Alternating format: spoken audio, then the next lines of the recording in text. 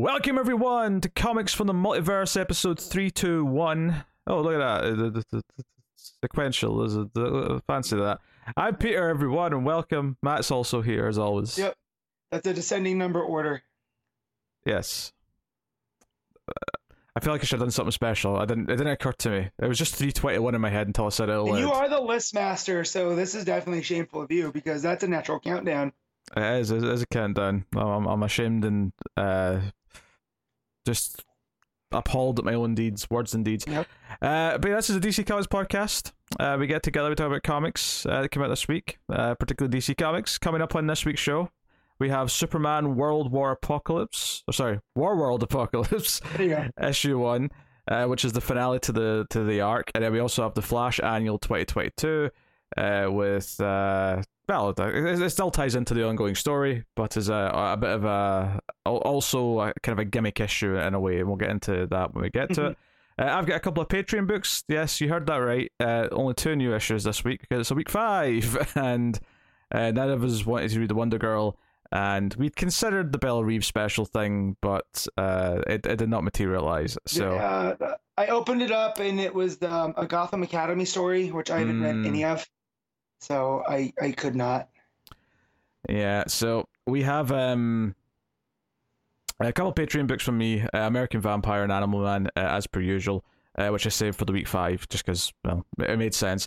There was a little bit of news, though, as well, on this week's show, so we've got that. But, of course, there is always time for the Comixology Top 10. No? Not agree with that, Matt? No.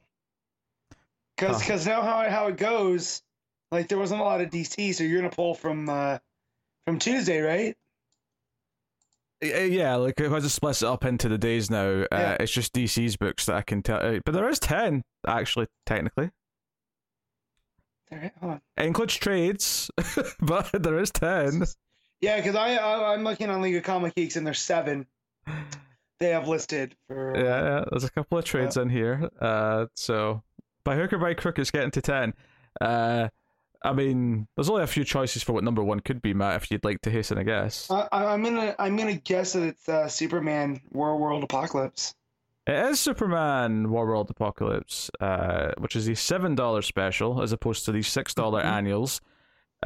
Which number 2 is the Flash Annual. So nice. You know, the 2 we read were 1 and 2, so that's great. Number 3 is Wonder Girl's Annual. Which we didn't read because we kind of dropped that book, and it was very much a continuation of that book that was on a while ago now, but it was running for about a year. Actually, that wasn't that. It was like 7 issues ago. Yeah, it was like half a year. And it was kind of a mess. There's artist changes and and it went all this other stuff. Yeah, it ended into a crossover, and then this is kind of the next thing back. So number 4 is the Sandman Universe book, Nightmare Country. I meant to get caught up, and I saw him behind my one, so it's a shame. Yeah, and then number 5 is Harley Quinn's the animated series, The Real Sidekicks of New Gotham Special, issue 1. Over the annual, I'm shocked. Yeah, I guess because it's completely standalone, maybe versus an annual, which is still kind of tied to an ongoing series. Maybe that's why. Outside of Harleen, the Harley Quinn TV show version is my favorite. So, I mean, maybe I'm not alone in that. Maybe. Number 6 is the Saved by the Belle Reeve special. So, cool. Wow. And then number 7 is the Harley Quinn Annual. So that is all your single issues. And if you're wondering what makes up to 10, because there is 10 here, we got Batman 89, the trade. We then have Harley Quinn, the animated series trade, the previous series. And then Batman's Mystery Casebook, which is one of those young adult graphic novels, which came out. So that is how it got to 10 somehow on DC alone on a week 5, hook or by crook. So yeah, weird top 10. Not much to read into, honestly. Other than, like you said, maybe the Harley Quinn special outdoing the Harley Quinn annual. Maybe that's slightly notable, but I mean. And if we were gonna take in all the other ones too, there was 2 X books that came out that probably did pretty well. Well, no, I'm going to tell you about the rest of them in a second. Oh, you are? Okay. Yeah.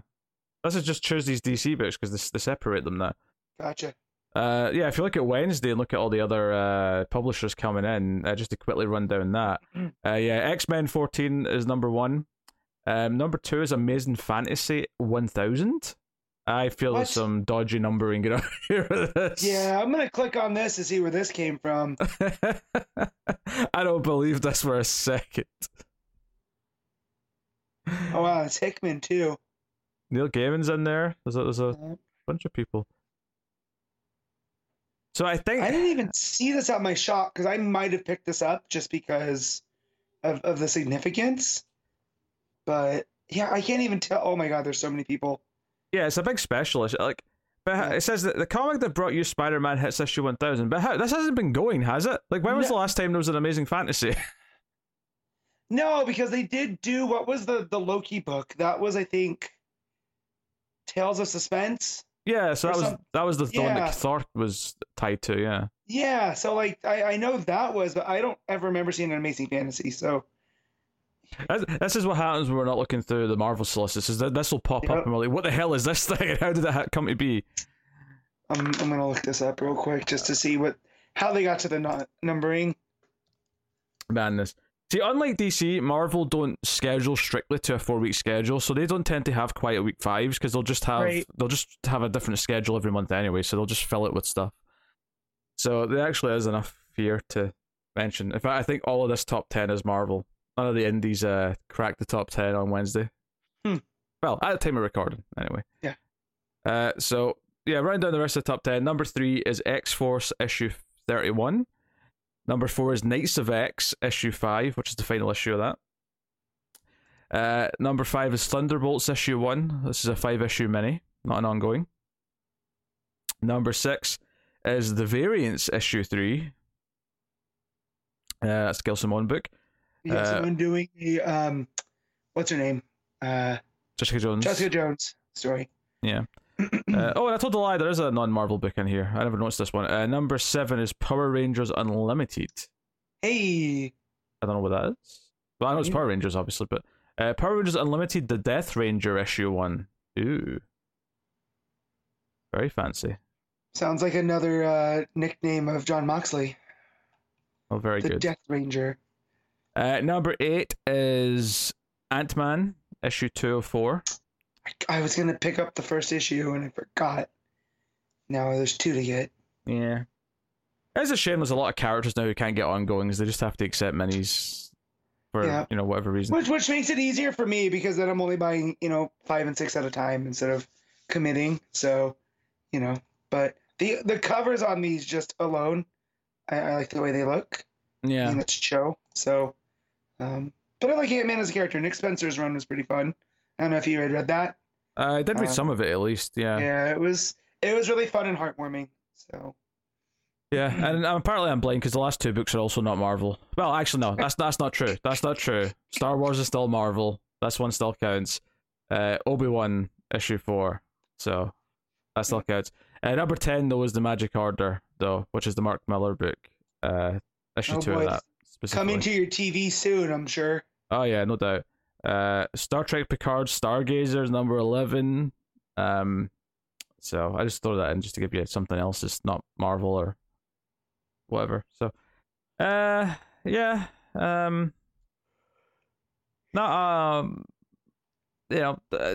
Weird week. Obviously Marvel had a full week, but DC definitely did not, because DC schedules so strictly for that 4-week period in a month that whenever we do have this 5th week, we just get like a couple of annuals, maybe a special. Mm-hmm. That's always what they do. And depending on what books the annuals are for, we are either already reading that book or we're not. So, yep. That's how you end up with these weird week 5s, which probably means tangenting on this episode. So bear with us and just enjoy the ranting. It would have been nice. I'm looking forward to next week, and it would have been nice for them to move some stuff around. That's all. I'll tell you what's coming at the next week. At the end of the show, Matt. Don't jump ahead. I'm just saying it's a busy week, and some of these smaller books could have come out. There's no jumping ahead in my schedule, you prick. I'll not have it.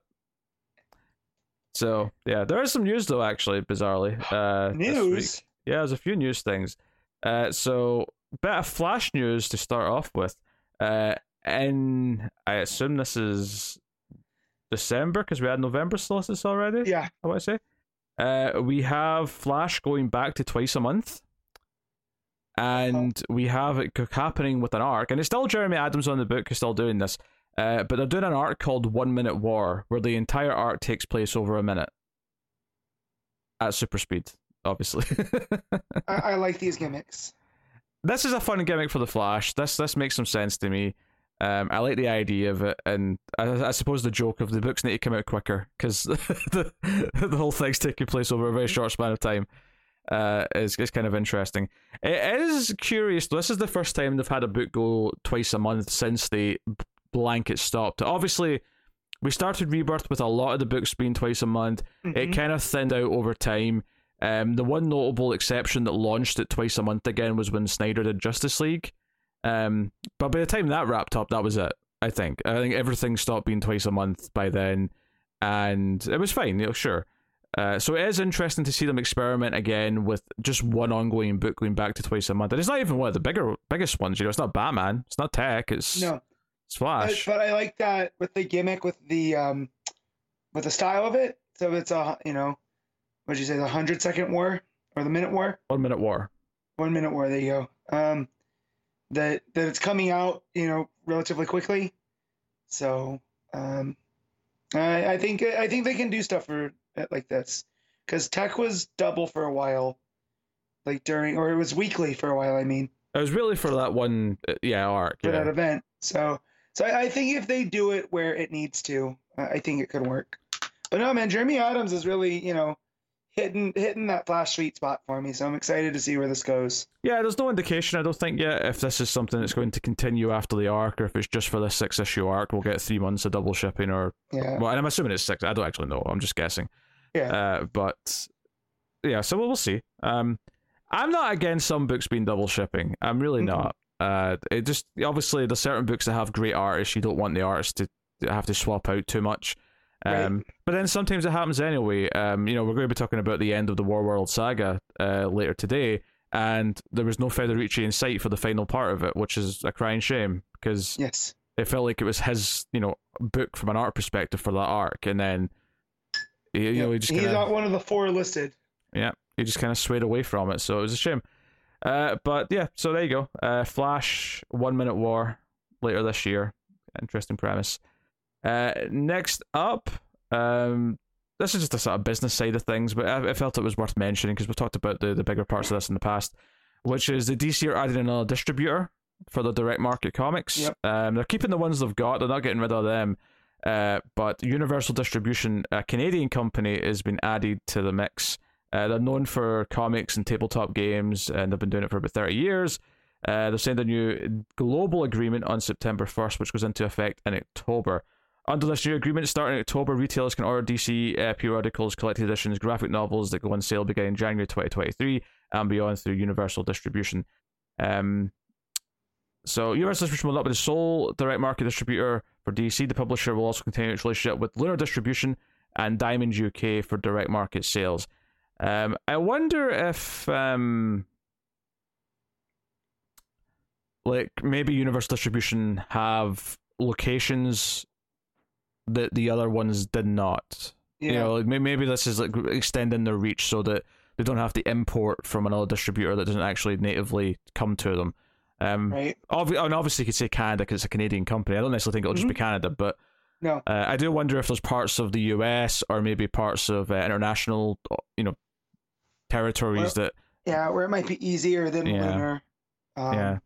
Because you'll notice there it says Diamond UK still, so Diamond are still the distributor in the UK, right? Just because But I wonder if this is a step to break free from Diamond UK. Maybe eventually.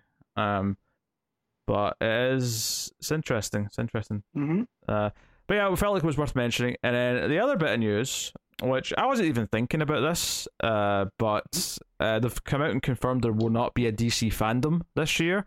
So we had one the last 2 years. They sort of did it because of the pandemic. And then they had one last year again, even though things had kind of opened up a little bit anyway.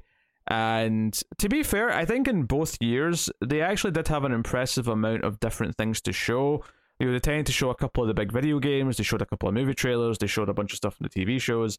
There was a reasonable amount of things. Now, of course, this does come at an interesting time because we have all this turmoil over Warner Discovery cancelling Batgirl and the jeopardy of future projects being kind of up in the air and things like that. Now, they're saying here it's to focus on other events, so they'll be at Comic-Cons, there'll be other normal things because they're all back on now. And maybe that's the case. Maybe they just don't want to do it because of that.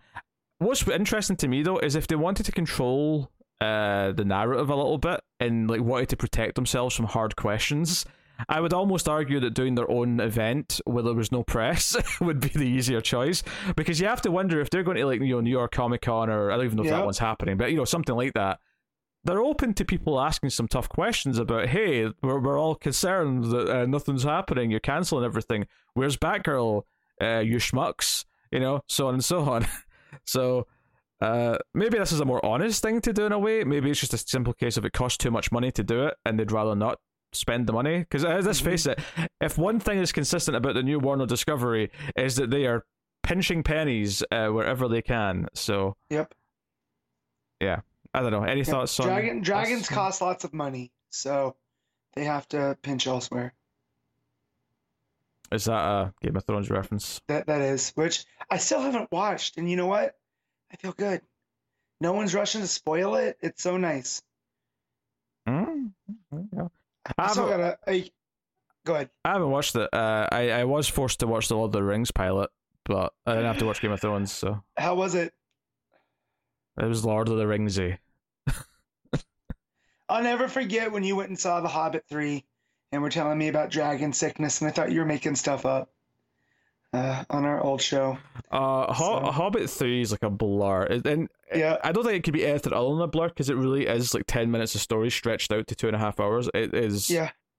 Oh. And I just remember you telling me that, and I just going, not sad that I missed this, and no, I don't know, man. I'm happy that people are watching it, and like that's cool. But I put Lord of the Rings in the same camp as I put Star Trek.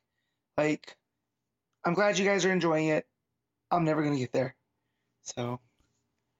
Also, you said Lord in the Rings there, which is a very different. Well, my throat also hurts because I was yelling too much playing football this morning.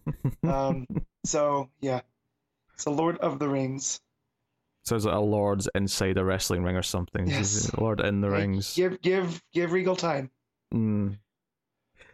Yeah. So that's it for news. So I mean, nothing super like earth-shattering or exciting, but movie wise, you're tapped in more. Did something bad happen with the actor that's playing the Flash, who I'm not naming on purpose? Did he get into trouble again?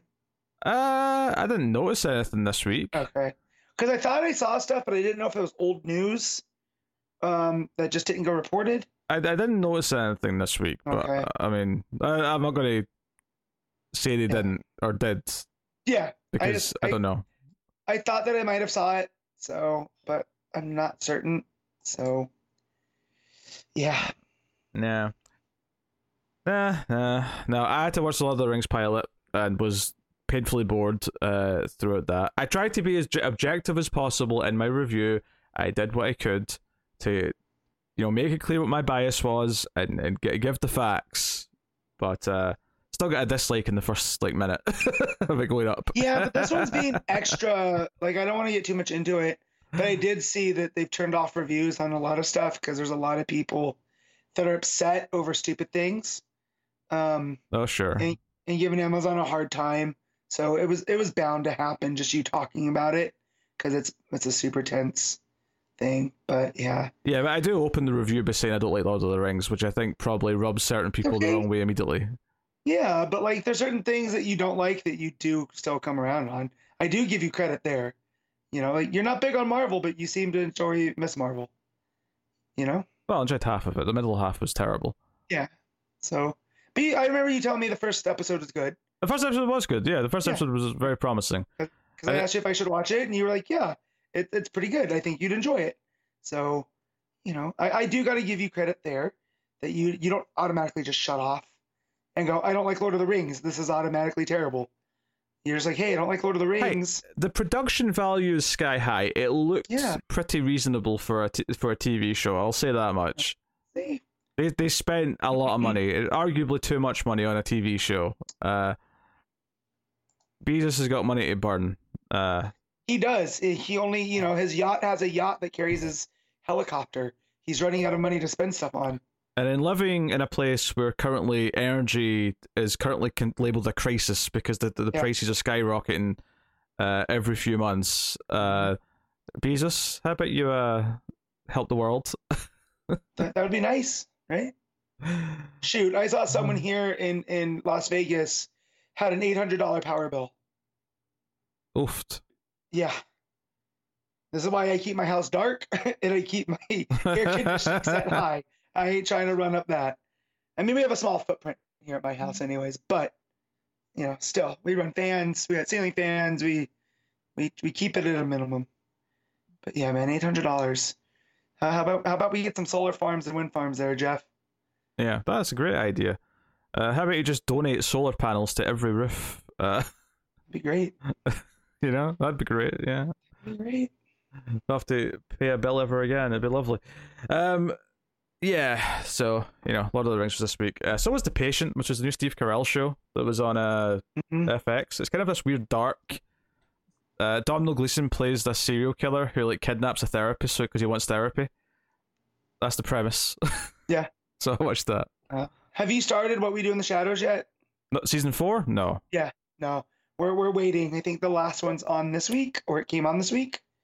But I'm very excited to start because I miss Laszlo and Naja. No, sure.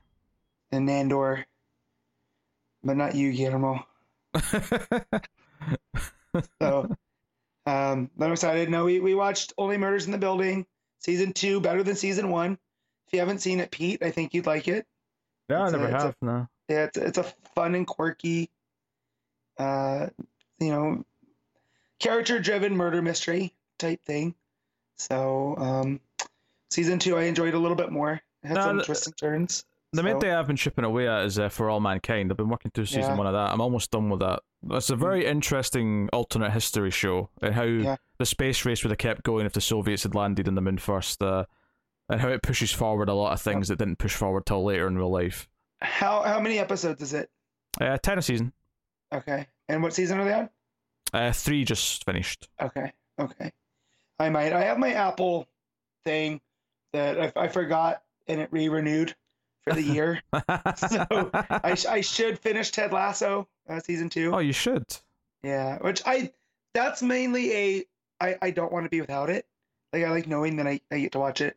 Ted Lasso is the best Batman and Superman world's finest show that's ever been made.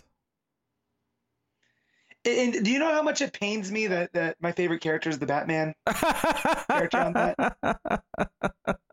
Love me some Roy Kent.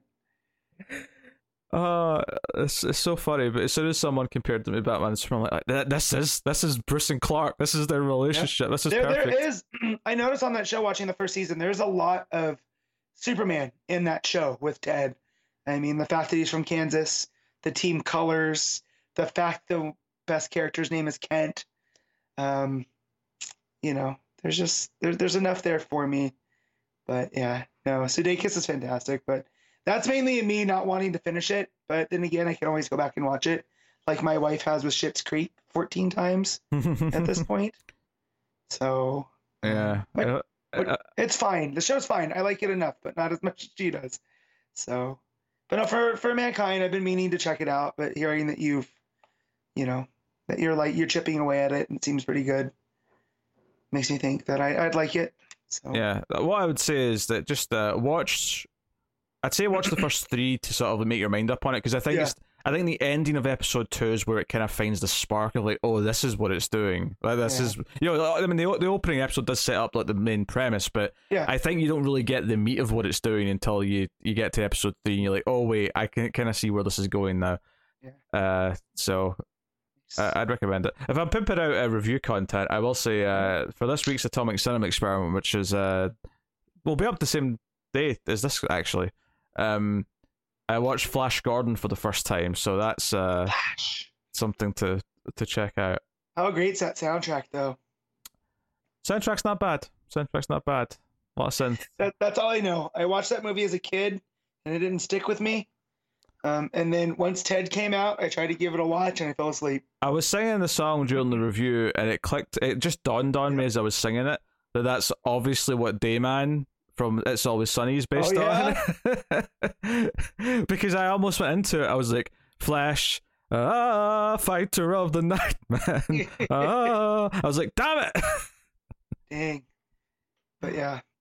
So that was definitely an experience, right? Yes, it was certainly a lot of colors on the screen. Yes. For my eyeballs to take in. I'll say that much. I almost asked what you thought of it, but then you said there's a review coming out, so there is, yes. I knew better. So yeah, Star Wars really had an impact that a bunch of movies tried to do with Star Wars. A bunch of studios, and Flash Gordon was one of them. I mean, it's not even just. I mean, obviously that is very Star Warsy in its like essence, but just sci-fi in general, like things. Alien got greenlit because Star Wars was a hit. Yeah. You know, that was just the time period. Well, it's funny too because Star Wars only exists because of the Flash Gordon serials from when Lucas was a kid. Stuff like that. So, just constantly doing Ouroboros. Yep. But also Kurosawa. There's a lot of Kurosawa in Star Wars. Yeah. But I'm just talking like the stylings. Yeah. The space kind of stuff and the episodic nature. I wouldn't really consider Kurosawa very episodic. He's more epic than episodic. So, but yeah. Shoot, I've been so busy at work. I haven't really done much. I've just watched a lot of wrestling and fallen asleep early on the couch. Because I'm putting in 10-hour days. Well, just about 10-hour days. So, fell asleep watching She-Hulk. Not for quality, just because I was like, I can shut my eyes for a second. Done. So I have to go back and watch episode 3 again. But yeah, every time I try to watch Saul, something comes up. It's almost like the universe is preventing me. Yeah, So, I've not watched episode 3 of She-Hulk yet. I'll get to it at some point. I thoroughly enjoy it. I like that it's a half hour because it leaves me wanting more. Like every time it ends, I'm always shocked. So, Well, yeah, but I think it's not. I mean, I don't know about episode 3, but episode 2 was not structured properly. Like, I don't feel shortchanged when I watch a sitcom episode, but when I watched episode 2 of She-Hulk, I felt like, wait, that was it? Like that was like such a small slice of nothing. So I still don't think Disney Plus have nailed how to format a TV show. No. But hey. I'm having more fun with it than I did with Moon Knight, I'll tell you that much. I never watched past the first episode of Midnight. I can't tell you much about that. Oh, no, I'll just say, and Moon Knight's fine. It got really into itself, and, keeping track of everything was a bit of a chore. I like that She-Hulk's tone is light, but that's just my personal preference. God damn it. I keep dropping stuff and hitting my phone. Yeah. I want to say Midnight's been renewed for season 2. I'm not actually. Yeah, I think so. I believe so. So, I mean, it left on a great, like you said, I feel like they have a pacing problem in that, nailing the structure problem too, because the first 2 episodes and the last 2 episodes of Moon Knight, really, really strong. That middle chunk drags, but you could say that about most of them. I think Hawkeye so far has been my favorite. Of them because they did a good job of adapting that story that I love so much while making its own. So, but yeah, I don't know it, but I will say it's nice that the hype on everything has died down because trying to keep up with stuff is very frustrating and having to watch out for spoilers, and I have hockey season coming down the pipe, so I'm gonna have less time than any. So I mean, you could just not watch hockey. I could, but then I'll be miserable, and nobody wants that. Although it could be a miserable season with how the Knights have handled the front office, the off season this year. So, yeah, it's I have briefly considered a couple times in the last month watching Multiverse of Madness, and every time I've just kind of went nah. I can't bring myself to actually want to watch it. So I think you would enjoy the back half. The first half, definitely not. And I know that sounds fluky, but I mean, hell, Thor is going to be available to watch at home soon, and I'm so excited to rewatch that. I really enjoyed Love and Thunder. That should go without saying, as a guy with a Thor tattoo. But yeah, so I can't wait to watch it again. I wanted to see it again in the movies, but man, they shut down my local theater that had the cheap tickets all day, and now like you're talking $13 to go see a movie you already saw. I can't justify it. You know, $5 to $8 to go back and see Thor, I can deal with that.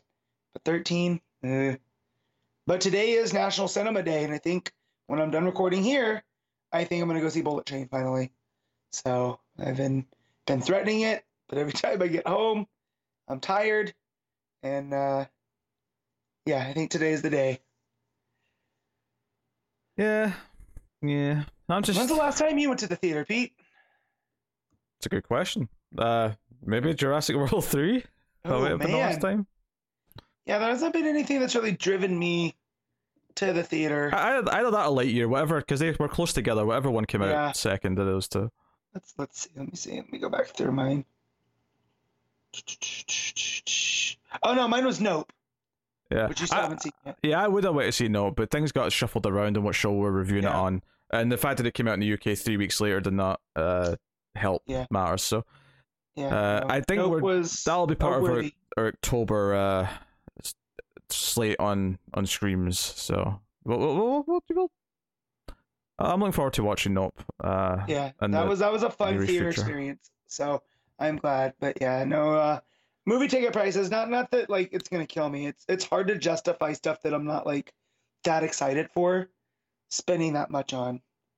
So I miss my $8. Now they're gonna bulldoze that whole casino, because out here we can't just have a movie theater that stands on its own. It's got to be hitched to a casino, and I guess someone bought that property and they're bulldozing the whole thing, theater and all. I mean, that's probably the reason why it was able to afford having cheap tickets for so long, was because it wasn't just a movie theater. But the other, so it's part of the Regal chain. There's also 2 others. So like, if I was able to stand on the roof of my house, I could look, and there's 3 different Regal theaters in eyesight. The fact that it's the third out of those, and it's not a luxury, and it's not a and it was doing the $8 tickets. It was always busy though. Like, it will be missed. Rest in peace. But I saw most of the Marvel movies there at that theater. So from Iron Man to Endgame. In fact, I saw Iron Man and Endgame in the same theater, which I thought was pretty cool. Tried to sit in the same seats too, and some a-hole wouldn't move. He got there first. So. I mean, if he got there first, he got there first. Yeah, I know, but it looked like he was just like, camping out on seats and, saying that he was holding them for somebody. They didn't show up until the movie had already started. Not that I was paying attention because I'm obsessive or anything. Oh, no, you wouldn't do that. That was my seat. So, but yeah, so sad times, but yeah, I'm excited to go see Bullet Train. I mean, Don't Worry, Darling, I think is the next thing we're going to go see, especially after all the drama that's come out. I gotta see what this is about. Yeah, I don't even know what I'm seeing next. I mean, I may have to go see the new Halloween, although I think it's going straight to Peacock again as well. So it is, but we're gonna go, see it in the theater because it is an event. That's debatable. Well, for me it is, because I gotta see if it sticks the shit landing. Like, is it gonna be as bad as the last one? It's gotta be, from the stuff that I've read. So, Matt, you're part of the problem, you know that? I know I am, 100%. Halloween's one of those that I really love the first one, and there is some good, like 4's good, H2O I enjoy. I enjoy parts of the David Gordon Green stuff. But man, I kind of also like that this new trilogy is kind of trash in the way that slasher movies can be trash. So, because however bad Halloween Kills is, it's very watchable. I'm definitely watching it again before Ends comes out. Yeah, it's fun. But I was talking to my wife yesterday that like we need like a slasher movie like in in the tone of Happy Death Day. I wish they could do something like that every year because I miss having those like that and like Freaky. They might not be the best movies, but I think they're fun to go watch. I think Happy Death Day is great. Freaky, I think's a bit more middling, but yeah. Well, that's the one I was more talking about. That and Happy Death Day 2. Happy Death Day to you. Yeah. So I wish we had something of that tone, every year around this time. I wish we had something like Terrifier every year. We don't get it every year, but we're getting it this year. Pete, if Sinister kind of messed me up headspace-wise, with how dark it is, should I watch Terrifier? Yes. Are you saying this to torture me or because you think I would enjoy it? It's not supernatural. It's a very different thing. Okay. It's definitely more like over-the-top blood gore. It's a slasher villain. Art the Clown's a killer. Okay. He looks like a supernatural clown on the cover, and every time I pass it on a streaming service, I go, pass it quick, just so he doesn't come out of the TV and get me. It's purely just visceral slasher movie stuff. Okay. It will be added to the list. And me and Tim both raved about the first one when we watched it a couple of years ago, and I would say that finding out the sequel is 2 hours and 20 minutes long, it is actually kind of like daunting, because I'm like, because that first movie's intense, and I'm like, holy shit, 2 hours and 20 minutes Art the Clown. Seems excessive. It does seem excessive, but I'm also, because it's been a few years though, it's taken them a good 5 years to make this movie, so I'm excited. I don't know if I'll see it in October, because it's only getting a limited release, so I don't know if it's probably going to be like a wait until it's on a VOD, but if people want an intense slasher villain movie, I would recommend checking out Terrifier. He does not pull punches, that's all I'm going to say. Good to know. Yeah, my coworker was telling me about it, but he's like, just know it's kind of hard to watch. And I was like, if it's gonna stay with me, I might not. I don't think it's hard. I think it's. I was laughing a lot at how brutal it was, but I mean, that's the stuff I can get down on. Is where you're just kind of like, oh my god. It's not Martyrs. I'll just put it that way. It's not Martyrs. It's not. Gotcha. Like one of these movies. I mean, maybe for some people it is. Some people are like, I'm a sick bastard for laughing as much as I do when I watch Terrifier. Yeah. Yeah, I just remember watching Drive in the movie theater, and where he stomps the dude out in the elevator. My first reaction was to laugh, which then led my mother-in-law to lean over and go, "What's wrong with you?" Because I did not know how else to react. Like, I just... So... Yeah. Also, Terrifier, if I remember right, is set on Halloween, so it's maybe a good October watch. So. Yeah, it's been added. Let's see. That Barbarian movie's coming out, which I still don't know what it's actually about, but the trailer was creepy. Pearl comes out. Oh, that means I get to rewatch X. I'm gonna go to the movie. I'm gonna go by that. Don't worry, darling. Hey, Pete, how much money is it gonna take to get you to watch Rob Zombie's The Munsters? I'll probably find out. That seems like something that'll be a goal on stream at some point. But, that looks terrible. Oh yeah, I mean the tone looks like it matches the show. So I think that's okay. I mean, I'm gonna watch it. It's on Netflix, but it's more of a morbid curiosity than anything, because it's Rob Zombie. Yeah, not a lot of stuff. So Don't Worry, Darling, and Pearl. I think are the two ones I'm excited for in September. Hocus Pocus 2, of course, but that's on Disney Plus. Blonde, which is the Ana de Armas movie. All right, you just listed movies there, Matt. But no, I'm just looking at stuff that's coming out in theaters. I don't think that's coming out in theaters. So Halloween ends October 14th. If anyone is feeling tortured by this non-comic book talk right now, the timestamp is there for you to skip ahead. It's always there. I always make sure the timestamps are there for the comic discussions. You can bolt on ahead to that, should you please. Yeah, I mean, maybe we should talk comics now. Should. Although there's more teases this week of a new Friday the 13th, Matt, since I'm just noticing the Crystal Lake shirt you've got on. I also bought a Crystal Lake hat yesterday, so send me that info, because I didn't see any. Well, it was just on the New Line Instagram page. There was like a DM from Jason Voorhees saying something. So that's the first tease from the company side that there's something brewing. I'm gonna look this up really quick. But there's been a few things in the last couple of weeks of just little things here or there. Like I think it's like Sean S. Cunningham's like LinkedIn page or something just casually mentions a new movie in development. So dang it. I don't want to click on this because it might make noise. Yeah, don't make noise. No, don't make noise. You're forbidden from making noise. You know, last night we went to Spirit Halloween just to see all their stuff while it was still fresh. And they had a Camp Crystal Lake hat. Looks like a counselor's hat. So I picked that bad boy up.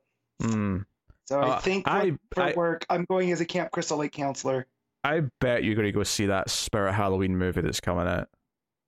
Oh, yeah. Wait, hold on. Huh? Spirit Halloween movie? Yeah, there's a trailer for it. It's like a bunch of kids get trapped inside a Spirit Halloween over Halloween night. And hijinks happen. Is it like a kid fun movie, or is it like an actual slasher? Nah, kid fun movie. Okay. I think Christopher Lloyd's got a small role. Oh my god, no! Me and my wife. That's what led to the conversation about wanting a slasher movie, because I lost her in the Spirit Halloween, and then I got scared a little bit. And so, because when you come around corners, the stuff activates, and it's very jump scary. Matt, you're a grown-ass man. What? Why are you scared? Yeah, but you can't.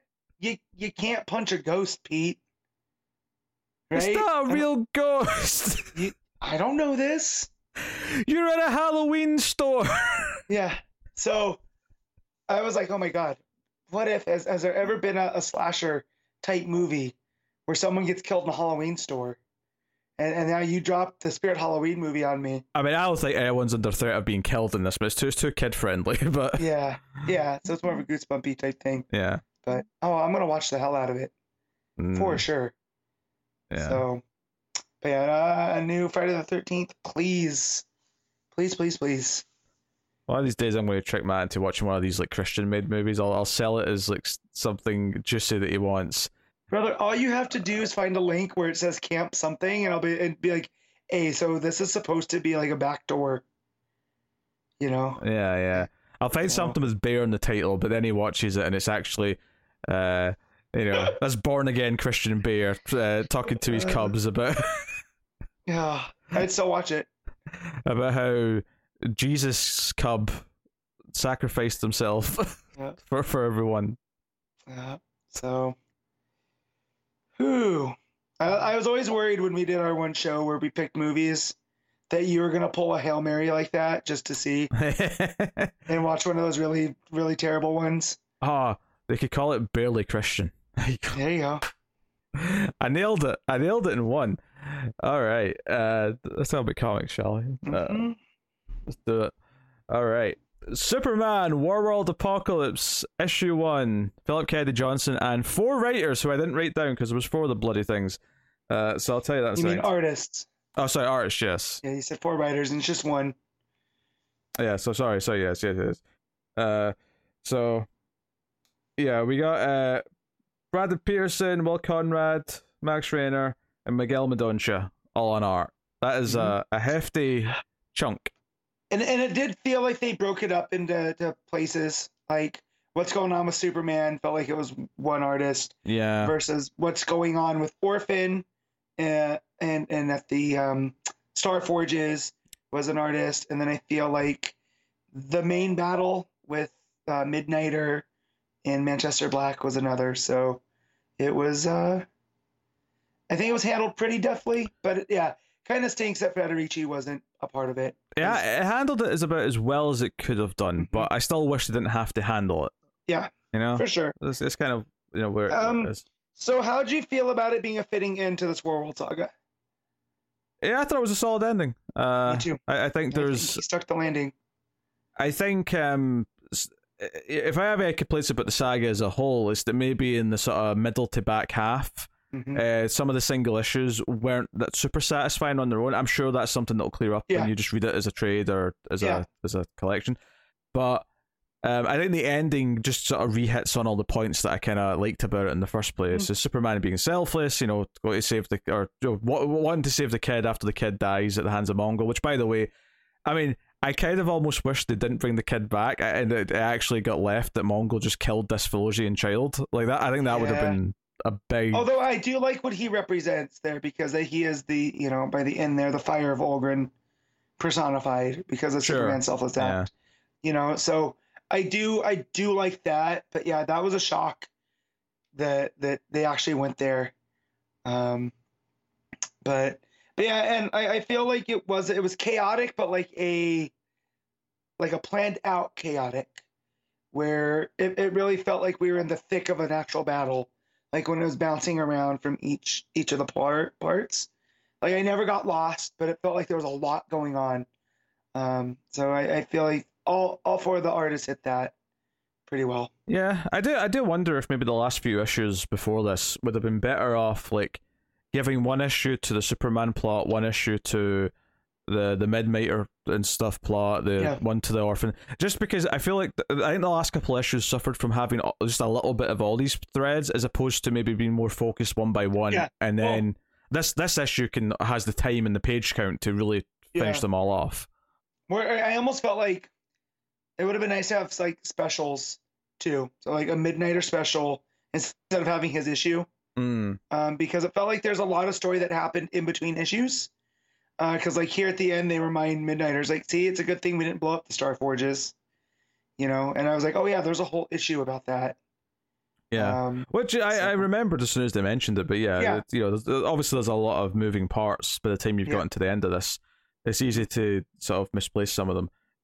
But yeah, you get all the fighting going on. Obviously, some of the big threads going throughout is trying to bring Light Ray back. Omac's trying to do that, and Omac ultimately sacrifices to do themselves. So. Yeah. Mm-hmm. So that's kind of a big moment in Light Ray. It is returned at the end, but it's sort of an emotional thing. Such a cool thing too, because Light Ray goes from being whatever that what are they called? Unborn? Not unborn. Unmade? Unmade, there you go. Goes from being the unmade version of themselves, and then you see the Black Racer there, and it was just a creepy, like it was a nice fitting tribute for Omac, but just the Black Racer being there after she comes back was a cool little beat. Yeah. Obviously, Superman charging Mongul after he kills the kids, a big moment. These felt quite impactful, which I really appreciate. So the big thing, though, the cliffhanger at the last issue was Krillix had been working for Mongul, and it turns out in this that he's actually still against Mongul, but he has been working with them this whole time because he ultimately wants to beat him, because he believed that working with them and betraying him later would be the way to go. So there's kind of this like.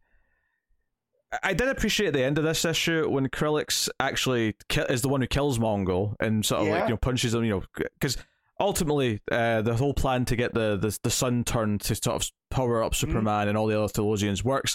So all the Thelosians start to glow, and it's like, oh shit, we're all Supermen now. Same happens to Krillix, and he uses his power to kill Mongul. And afterwards, he's to Superman, he's like, you'll probably never see me quite as an ally again or whatever, but. And Superman's like, yeah, I don't think I can, because it doesn't matter that ultimately you kind of help win the fight. Like, you still betrayed everyone. You were still working with Mongul, so that Superman would find the Olgrin thing, and that's what it was all about. It was all helping Mongul get that. He wasn't a double agent because he was working for himself the whole time. Yeah, he was doing whatever he needed to beat Mongul. He was just a force, that kept moving, and I like that because we had speculated that Superman would beat Mongul and take over Warworld and then leave it to the Warzoons. I was not expecting Krillix to usurp Mongul, which I think was a nice touch, because now it's like, well, Warworld's still standing. There's still a new Mongul. Can he be trusted? And then we get that epilogue at the end where it seems like Krillix has a war to fight on his own. And so I did like that twist there at the end.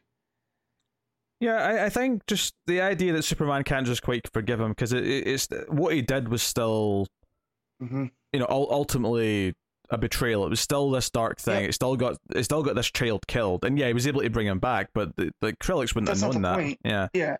Yeah. So I appreciate that there's still some weight to that decision, and it does make him the shady sort of shades of grey character. So Light Ray's whole thing to come back actually is tricking. Actually, not Light Ray, Apollo. So Apollo gets tricked.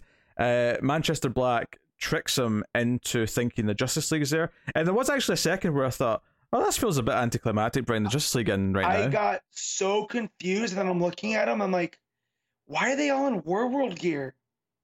And then I turn the page, and it's Manchester Black doing a mental thing. Yeah. And it was a very nice touch. Yeah, basically, it has Cyborg connect to the back of his neck, which is where the controlling thing. Yeah. So he kind of tricks him into ripping out the thing that's letting Mongo control him, and sure enough, that solves the problem. So it's a good moment. I liked it a bit.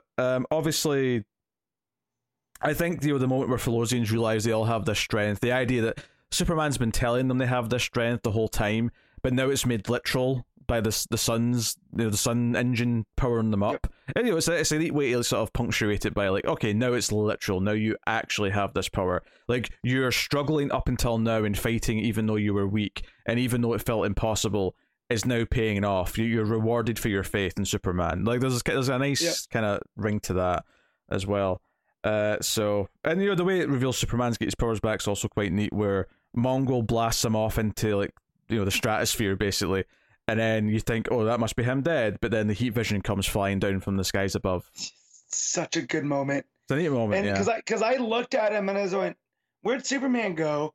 Right, and then you see his silhouette in like the clouds, and then the heat vision goes, and it is a fist pump moment. Yeah. Is it technically a silhouette when it's like white and not black? I guess it kind of is. I don't know, because you still see the outline of him. Yeah. Right? So basically, it's in the yellow blast of energy. You see just this white outline of Superman inside it. Yeah. It reminds me more of someone getting electric shocked or like something like that, like in a cartoon. It's got that kind of effect to it.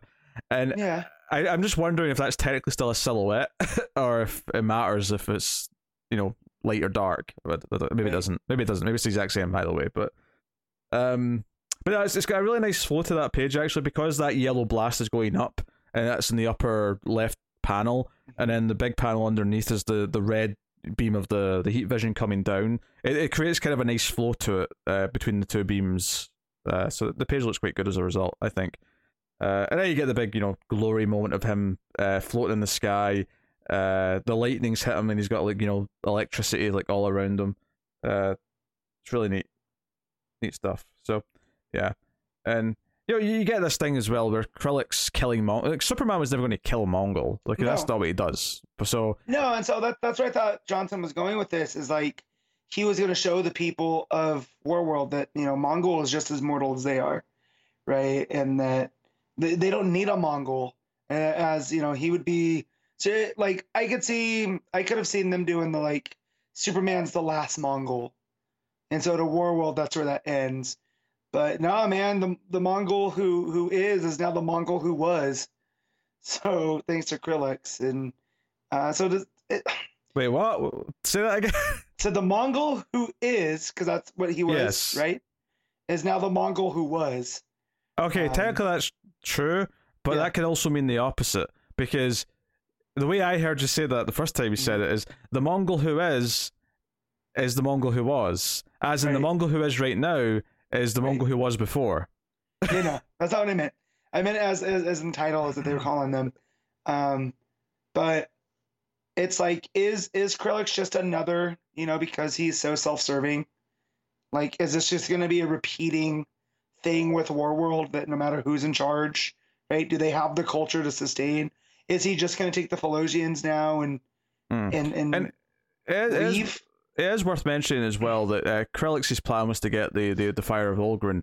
The fact that the Suns gave him Superman powers was not something he counted on. No. It was just kind of he called an audible basically when this happened instead. Yeah. So it's worth mentioning that because I think there's a risk of you thinking it's too convoluted, that he was planning for all this to happen so he'd get this power. That wasn't his plan. His plan was just to get the fire.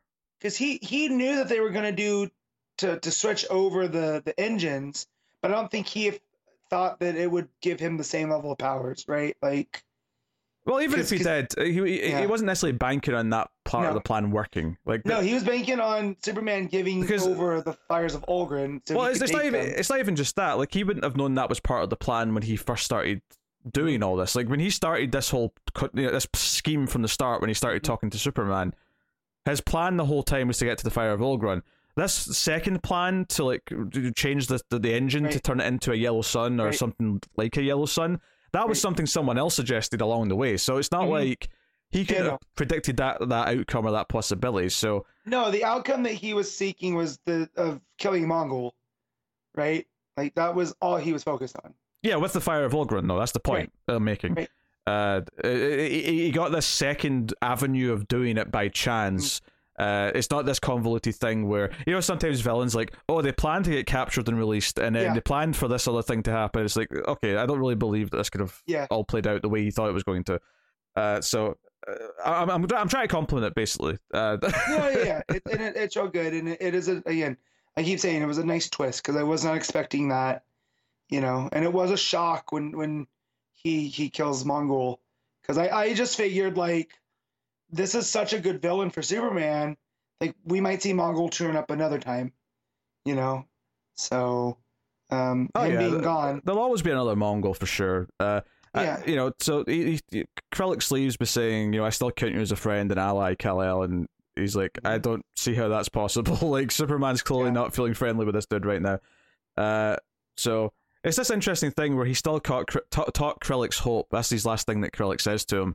But obviously, he's done everything in this darker way that you can't even compare it to Superman Batman, because Batman still wouldn't do this shit. But, you know, in that same way where he's accepting a lot of Superman's teachings, but he's still going about it in a darker way.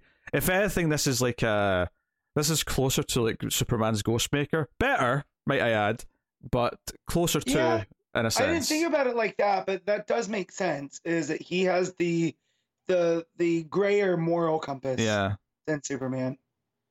Yeah. So that's actually a pretty good comparison, Pete. Not to tangent too much at Batman right now, but I was thinking about Ghostmaker this week, and it occurred to me because we're talking about the Knight and how we think that character's basically becoming Ghostmaker, and I was thinking how that even if we got that first, I would still think the Ghostmaker name and look was shit. Even if it was introduced in the right order, where we got to care about like the moral implications and how he bounced off Bruce. It was occurring to me during the week. I was thinking about it since I brought up Ghostmaker. I just thought I'd mention it. You know, it's so edgy, like that name, and then the look is straight from the '90s, which I always feel is the point. Oh yeah, let's in fact, on the subject of looks, talking Superman, friend / enemy of the show, frenemy, if you will. Yeah, this week, or maybe it was last week. I don't know, but it was recently. He mentioned how a lot of modern villain designs have this kind of same, like they're going for badass ninja look, and Ghostmaker falls into that. He's just kind of this generic look to him now. So it is an ongoing problem with comic designs. It automatically made me think of the Outsiders and how they were techno ninjas that they were fighting. And I was like, dang, he's right. There's very few new designs that I like on characters, and the ones that kind of work okay tend to be because they're an evolution. You know, John's fine because he's just a new version of a Superman suit, but most new characters, like, you know, most of like John's like friends, or even like the what do we call them, the revolutionaries from Taylor's like Suicide Squad and Superman. Like, I like some of those characters, but most of their looks are kind of meh. Like, they don't have really great looks that I go, oh, like that's an iconic look that people should cosplay or something. I mean, yeah, Osida's main thing is that she has a metal hand, right? Like, but all of them kind of don't. Like, when they showed up in the last Superman Son of Kal-El, I forgot Jog was still around because I thought Jog had died. You know. Like, you know, so, I feel like Wing Canary are pretty generic. I mean, I think Wildcat honestly might be that's not Wildcat, Chaos Kitten. That's what I meant. Chaos Kitten, because it's so simple and it's just like, it's just a regular girl, but she just happens to have cat ears. Like, I think that almost makes her more appealing visually in terms of design than the others who look too comic booky, if that makes any sense. I do like the Aerie, though, with the angelic kind of look. You know, the wings coming out of their back and whatnot is pretty cool. But Yeah, so no, we have a couple why of not? scenes after all the war goes down. So we finally had a callback to the the United Planets guys on Daxam. The one who kind of like stopped any support coming to Warworld. I love that they came back to this little thread because I loved this when they did it back in like because this was early on in the saga. This character stopped any help from coming, and he's here and Krillix comes to see him. So it's this idea that he's maybe going to still get his comeuppance for what he's done. Right. Yeah, because he is, and Krillix threatens the United Planets as a whole for what they allowed to happen to his planet, which I forget the name. It's not. They're Phalosians, but they're from a different planet, right? Yes. Yeah. So I can't remember the name of the planet off the top of my head, but yeah. So it's also kind of like this thing where, are they going to go to war with Daxam and the United Planets? Like, is there going to be some down the line, some super people war? Because don't forget, Daxamites have the same powers. They're also descended from Kryptonians.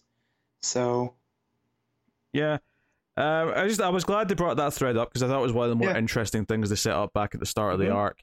And we go back to Metropolis, and Lois is writing about how she misses Superman and how that when he comes back, she wants that day to be just for her, and the world can have him back a day later. So it's kind of this sweet thing. You get this sort of morning glow, the sunrise over Metropolis, and she gets swooped out the window, and the final page is them kissing in front of the sunrise and over the top of the city. very, very nice. Yeah, no, it makes sense. It's a nice big kind of romantic moment. Obviously, we're getting the Kal-El Returns crossover between Superman and Action Comics. So we'll be getting that over the next month or two. Yep. So that's cool. Yeah, it was a very satisfying conclusion. It kind of wrapped up all the things. I think the big thing that maybe hurt the saga the most is probably the fact that we started swapping artists around very willy-nilly. And it was very inconsistent for the back half. I don't even think Federici did any of the because it was kind of split into two arcs. I don't think Federici did any of the second one. I want to say. I'm trying to think back. I think you're right. I don't think. And if he did, it was like one issue because I do not remember much of him at all in that second half. Yeah. Which is a shame because I think it's still a very special Superman story. I still think it's going to read incredibly well as a collection, as a whole thing. All I don't know if it's like 18 issues or whatever in total, but I do think like that like A-tier all-timer like quality maybe is just slightly dinged by the art being as inconsistent as it was. The context of the story and stuff, it is an all-time story, but with the kind of inconsistent art, maybe, but still, I would definitely recommend this as like it's up there now. And hey, I want to read a good Superman comic. You can put them on this. Don't get me wrong. Johnson's run is still one of my favorite Superman runs already because of this, and I'm excited to see what he's doing now back on Earth with Superman and intermingling with Taylor's Superman as well. So I'm curious to see where we go from here. But it was definitely a very worthwhile, year and a half. Because we still have those hanging threads of what's her name, that's on Earth. They have to save her. Yeah. Because Conduit exploded the Genesis fragment. Also, the world governments are still kind of pissed at Superman for him not giving up the Genesis fragment and getting involved. So I'm curious to see where those threads pick up and how it goes. But Johnson, thoroughly enjoying his take on Superman, going all the way back to those future state issues. I feel like this hit those tones of why Superman's special. So, so his run's almost 2 years actually. Well, actually not yet because it's only just not quite. And remember, he had that crossover that was kind of John Carter of Mars-esque with John and Superman, and then that led to. Well, that's still part of his run though. Yeah, but that was where it started, right? Well, no, but his run started with Future State though, which was the start of last year. Which is my point. I'm saying we're okay. We're. That feels a longer time ago though, so that's why I'm getting. No, that was January 2021. So, Good Lord. Yeah, so it's not quite 2 years because we're only at the start of September. But Yeah.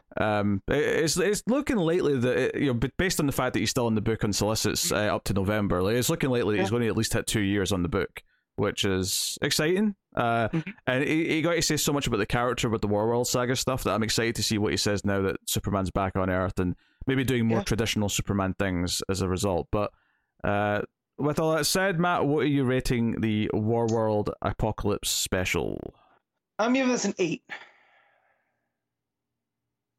That's interesting. That seems a bit muted for you. Given this is the ending of the big saga. Yeah, but it's really good. But like you said, the art was kind of up and down, and for all of that. I was gonna give the 8.5, but then I toned it down a half step. I think I will go to 8.5. I think enough of the emotional resonance impacted me that I'm happy to give it, even with the caveats of the art being obviously inconsistent. And I mean, most of the art is good. I don't think there was any of the art that I thought was bad. So I mean, that's good. But yeah, obviously, consistent style would be appreciated. I do think the one time the art change feels like it makes whereas I would have argued that even if you had, say, Federici on all of the issue, I think those last few pages with Lois and Metropolis being a different artist, that was the one time when the art changed where it felt really natural, that we're back on Earth, so all of a sudden it looks very different. That one moment made sense to me. So even if we did have one consistent artist, I might have argued that those last 3 or 4 pages should have still been someone else. just to really sell that we're back on a different world again. But yeah, so there you go. That's Superman Warworld Apocalypse issue 1. The Flash Annual 2022. Jeremy Adams writing with Serge Acuna on the art. So the framing device for this, obviously, Wally found out that Linda has speed powers just last issue or so. And this issue, they start off debating. He's like, do you know how this happened? Did you get hit by lightning? And she's like, I think I would have noticed if I got struck by lightning. I love that him and Ace going, is like, well, did she get hit by lightning? Like, them both bringing it up, I thought was really funny. Oh, and just to mention before we get into anything else, there's a little bit of this thread just being continued for the book, because it doesn't come back up in the rest of the issue, is Chief Irons, Chief. Warden Wolf from Iron Heights. Chief Irons is a character in the Resident Evil games, man. I conflate. Oh, for reals? I was like, that sounds like a good name. Like, hold on to that for a script one day. Chief Brian Irons. He's a creep in Resident Evil 2. Anyway, of course, it's Resident Evil. How do you feel about Netflix canceling that? Delighted. It was terrible. Good riddance to it, I say. Just like I'm cursed to not get a proper Superman movie, you're cursed not to get a proper Resident Evil adaptation. Oh, I know.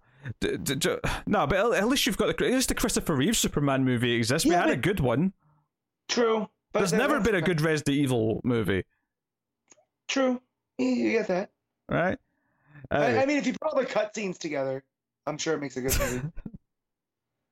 Nah. Anyway, yeah, I was thinking Iron Heights, so I went to Chief Irons.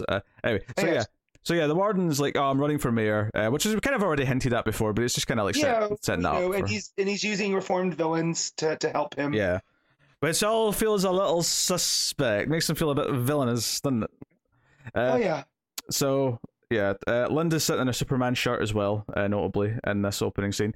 But the whole setup of this is that Linda's going off to do an interview for her book, which she's finished. And Wally's not read it yet, but he promises he's going to. And obviously he's got super speed, so he can do it quite quickly. So that's what the premise of this book is that Linda leaves, Wally sits down to read her book, which she said is a trashy romance book.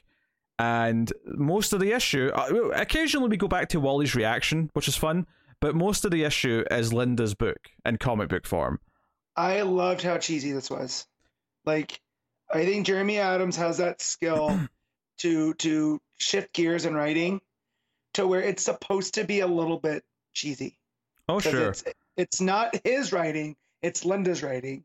So, because there were parts in here that I was rolling my eyes, I was like, well, I think that's the point, right? Yeah, and it does that thing in the art as well where it looks damaged and scratched. It looks weathered, if you will.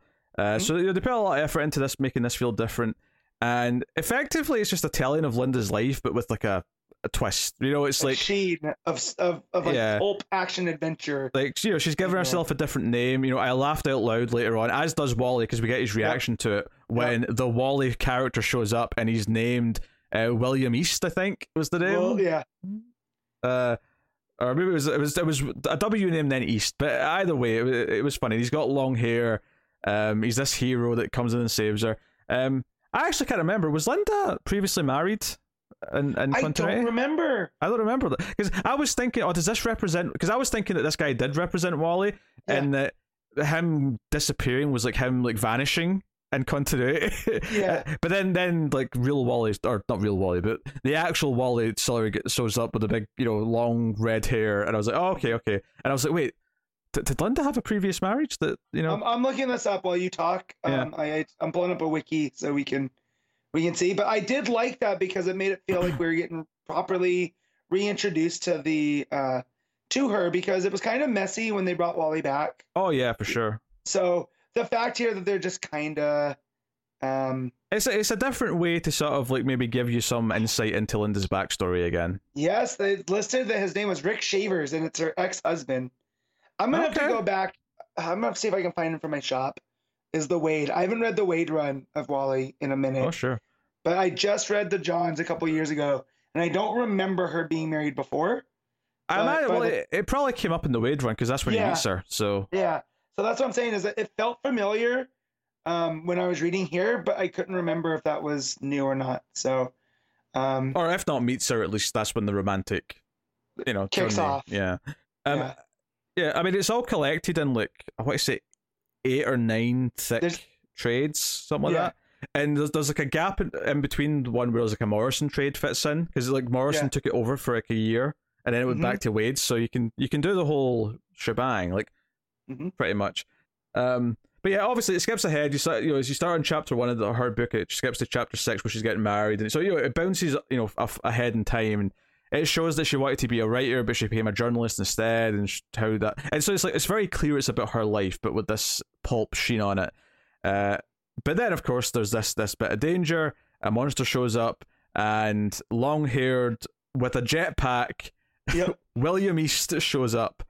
But my friends call me Billy, which is obviously very similar to Wally. So, and it cuts to Wally laughing and calling his wife a nerd. It's all very sweet. Look what she did here. Oh my goodness. Yeah, so she was created in Flash. Her first appearance is Flash Volume 2, number 28, which is from 89. And it did go down in Swainsville, New Mexico, where she was covering the Porcupine Man incident. Oh, so this is actually a direct reference to her first appearance. Oh, yeah. Very nice. Very nice, Jeremy Adams. So I feel like that's pre-Wade, this writer though. really likes the Flash. Yeah, just for the record, that's pre-Wade. Yeah, that's what I'm saying. So that's pre-Wade, but that's where she was introduced. So I don't know if it kicked off like because Wade did like an annual and a special, and then he starts writing the book. I want to say in the 50s or 60s. It's something in that range. So that's definitely pre-Wade. Yeah, so it predates him. But I feel like Jeremy Adams really likes the Flash at this point. Yeah, I'm getting that impression, and specifically Wally West's era of the Flash. A lot of stuff here. So this is. I actually like it even more knowing that this is a direct play on her first appearance. It is. That's cool stuff. So he takes her to like the headquarters, and he works with a Captain Cold type figure. Yeah. A Pied Piper. Lenny. Yeah. A Pied Piper type figure. And Kadabra is the villain who's going to destroy everything. So it was a lot of fun. Stuff with her intermingling with all these various different characters, and so no, it's good stuff. And Linda's surrogate, I should say, gets to yell and get involved and be a part of it. And there's even a big cliffhanger at one point where it looks like they've all been eaten or killed or swallowed into a vortex, and like Wally's like, what? And he goes and gets some snacks to keep finished. And did you notice the logo on the bag of crisps, Matt? I did, but remind me, because I read this early in the week. Well, it's the brand is D Chips, and it's it's the spin logo and the D. It's the spinny logo. Yeah, very good. which would have been the logo for the majority of Wally. No, it wouldn't have been the logo when Wade started in the book. That was still the Bullet logo. That was the Bullet logo. So the Spinny logo happened in about 03, 04, because that's when I started picking up Flash regularly. And I want to say that they're on. I don't have it here. I just have my signed Flash stuff right here. Because then they went to the Peely logo. And that was with that was New 52. Was that New 52? Was the Peely logo? Yeah. So yeah, this would have been most of John's run. Was that was because it was really awkward. They didn't start New 52 with it. They switched to it like issue 5 or 6 in all the New 52 books. It was like a really awkward transition, just a little bit into it. But yeah, so yeah, you've got Flash's weird team of like rogues, effectively.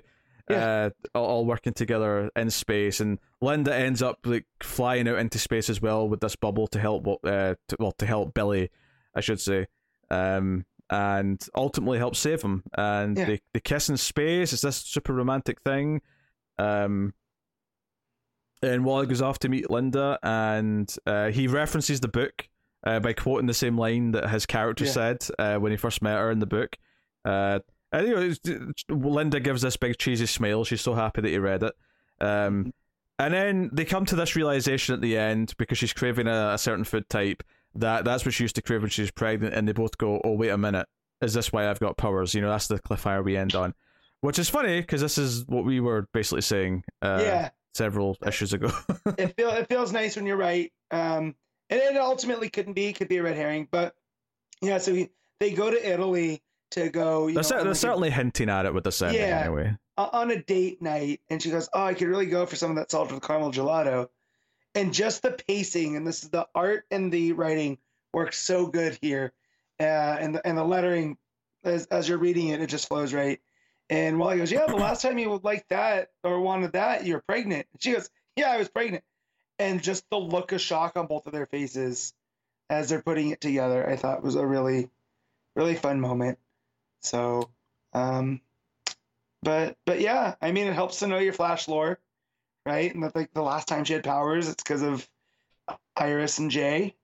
So yeah, it is kind of weird though that she never thought of that as a possibility before now. No, but to be fair, that she's, she was busy writing this book while he's been gone into the Speed Force. It's been a pretty chaotic since. So, just real quick about those logos. The Bullet logo ended in 05. So the Spinny logo went from 05 to 2012.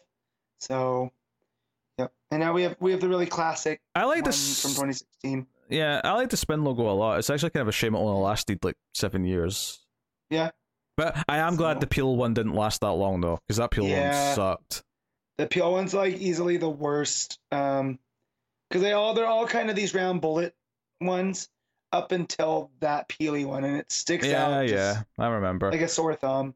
So. The Bullet one was solid. I like the Peel one a little bit more, but yeah, the Bullet one's solid. And then obviously the current one I think is a good sort of middle ground of classic. The current one I really like. Yeah. So it's very classic feeling. Oh, that's cool. All right. What are you giving Flash Annual 2022? I'm gonna give this an 8.5. I had a lot of fun with it. I think I'm going to swap with you and go 8 out of 10 on this. But I think it was a nice exploration of Wally and Linda's relationship, kind of re-establishing it for people who maybe don't know too much of the history, and even some fun new stuff for me to discover that I didn't know about Linda's first appearance, which is nice, and sets them up on their new chapter. So possibly a third Wally West child coming into the mix, or maybe 2 more.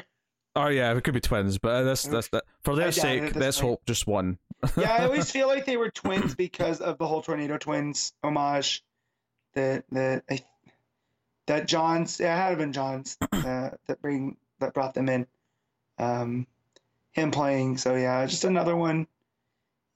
But which or is he gonna name him Jesse? We gotta. What other Flash family members can they be named after? Max. Ways. Ace. We'll just make things confusing though, because that means it's technically 3 Wallys. Yeah. So, Wally Jr. and Wallace. But I really like the fact that they're really doubling down on Wally as the family man, because he always was kind of like this blue collar superhero, and just the fact that he's got the wife and kids at home, Mm. And like his best friend's Nightwing, who's that's kind of like him and Babs are together, but his family structure is a little bit different. So he's kind of like Uncle Dick and whatnot. But yeah, it's the Flash family is one of my favorite things. Just the whole scope of them and adding to it. I'm not gonna be mad at that. No, I like the focus as well, and it does separate him from the other characters. Mhm. I mean, obviously, you do have, you have Superman now with a kid and a Yeah. wife, but typically they have rushed past the childhoods or whatever. Whereas it feels like Wally has had the wife and kid that's dynamic as a main part of his character for a long time, and with John growing up, there is no other DC hero right now that has this type of structure No. in life. So it's And actually you feel like with Damien, we could have had something like that, but he's growing up too, which they're doing really, really well. it makes Wally stick out against the other Yeah. heroes, and it's why he should Yeah. be the Flash right now versus Barry, who would just be another guy. And I'd much effectively. rather, as much as I like Barry and stuff, Wally's my Flash. Like that's who I grew up reading, and he just feels more natural, and especially with someone like Jeremy Adams too, like who has you can tell he has an appreciation for the character. Just him being excited because he's the one that I saw that tweeted out the upcoming event that they're doing or story of the 1 Minute War, and he just seems super excited to be writing Flash, so as long as he keeps it up, well, the quality stays up, it's good. I'm glad you talked me into going back and catching up. Oh yeah, that's right. That's another Peter was right moment Yep. in the annals of history. Well, it's one of those ones where it's just like, oh, I don't need to read Flash anymore, and then I kept hearing you talk about it, and I was like, this feels very much my jam. I should get caught up. It was that and Catwoman. Those were the two I was stubborn on, and Catwoman was all-time MV run. So I convinced you to go see Mad Max Fury Road. I remember that as well when you were being stubborn about that. I feel like we're learning a lesson here, Matt, that you should listen to me when I tell you you will like something. yeah, but you also told me that I was gonna like Under the Skin, and I did not. However, I'll never forget that movie. I don't think I ever said you'd like it. I said you should watch it, and there's a distinct difference. I will say that movie has stuck with me, Of course it whether has. I want it to or not. Of course you want it to. No, I don't. I want it out. It's under your skin. That's the whole point. Yeah, I get it. It's genius. All right, that'll do for the Flash book. All right, so everybody to patreon.com/MailFuzzTV. The patrons can make myself or Connor read a book at one of the higher tiers. Connor's got his August books to do still, and I assume he'll record them separately. He might have done it this week if we had recorded anything this week, but we ended up not recording anything this week. So I have a couple though, to wrap up the show with. American Vampire issue 29 being first on the docket. So last issue set up Dracula was being hidden in the bridge and had been taken, and Hobbs was freaking out about it, came to see Felicia. This issue, like, he explains, because she's like, Dracula's a fictional character, what are you talking about, you idiot?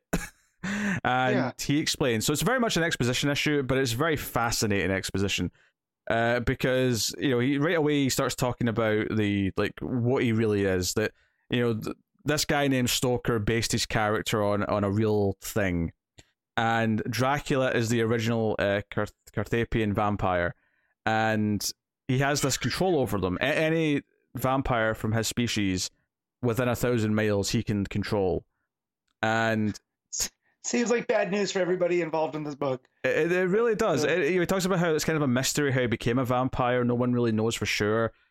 Some people think he used to be this lord in Romania. Some people think he was just a pig farmer, but no one's really sure. And there's like a great thing here. This 2-page layout is all like sort of like documents and drawings from olden times, like going along with the narration. And one of them is very Nosferatu, of like when he's killed the village, and it's just like silhouette. And I'm like, oh yeah. So it's really playing up to like vampire, kind of like lore and legacy and all that stuff. So it's really cool. And what's interesting is he talks about how the reason why a lot of the other species, not the American vampire, because that's newer, obviously, than Dracula, but a lot of the older species of vampire, the reason why they're so rare and there's not that many of them anymore is because Dracula actually went to war with them. And we get this great 2-page layout again of like Dracula commanding his army of vampires to fight all these other like older looking gargoyle vampires and shit. And the Morning Vassals at the time, which did exist, it kind of just let it happen because like, well, he's kind of doing our job for us. And the Carthapians aren't actually that big a deal. Like, they're weaker than the other vampires, they're not as strong. Like, this is good for us almost. But as it would turn out, they kind of underestimated him, and like he would keep spreading his power, he would keep getting more forces. He talks about how like all these other vampires would be his drones, but he would start spreading throughout Europe. And the way they actually captured him is it was when he's on his on the ship on the way to England, when he was in the coffin. They were able to take the ship and kill him while he slept, just as the sun was going down. He didn't actually die, but they drained his blood and they staked him in the heart, and they kept him in this coffin in a tomb in the bridge. And it's like, okay, so this is all very fascinating. That's part of the Dracula book, is like his journey to England. So like, there's some stuff that sort of mixes in with that, which is really cool if you're a fan of that story. But then some other really cool stuff starts to happen. Is like, well, how do you know he's still alive? And it's like, well, because there's like an evil force coming from the coffin. Like, anyone who's around the coffin for too long like gets these dark thoughts. And it tells the story of this duke, part of the royal family. The royal family went to visit the tomb under the bridge, and this duke wanted to actually see the body.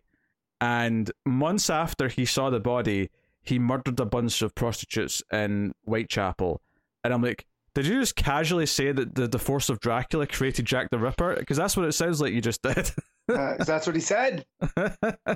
Anytime there's the death of prostitutes in Whitechapel, then there you go. Yep. So yeah, bringing in some real life mysteries and sort of like tying them into the vampire lore. This is just Scott Snyder just like practically masturbating with just like all this vampire shit and like making it all click together in a way that's really fascinating. And Hobbs is shit scared. Like, he's out there somewhere, and we don't know like if he's woken up yet, what he's going to do, who's taking him. Anyway, it sets up a little bit of awkwardness here where Felicia's son kind of hears some of this and is scared, and she tries to reassure him, and Felicia feels that she should still be a part of this fight, and that everyone's in danger if Dracula gets out. And then it gets to the other part of this, is like who's got him, and what they're tying this into is the Cold War, because it's the Soviets who have come after Dracula. So he's not woken up yet, but we see these two Soviets waiting the delivery of Dracula. So the guy, what was his name again? It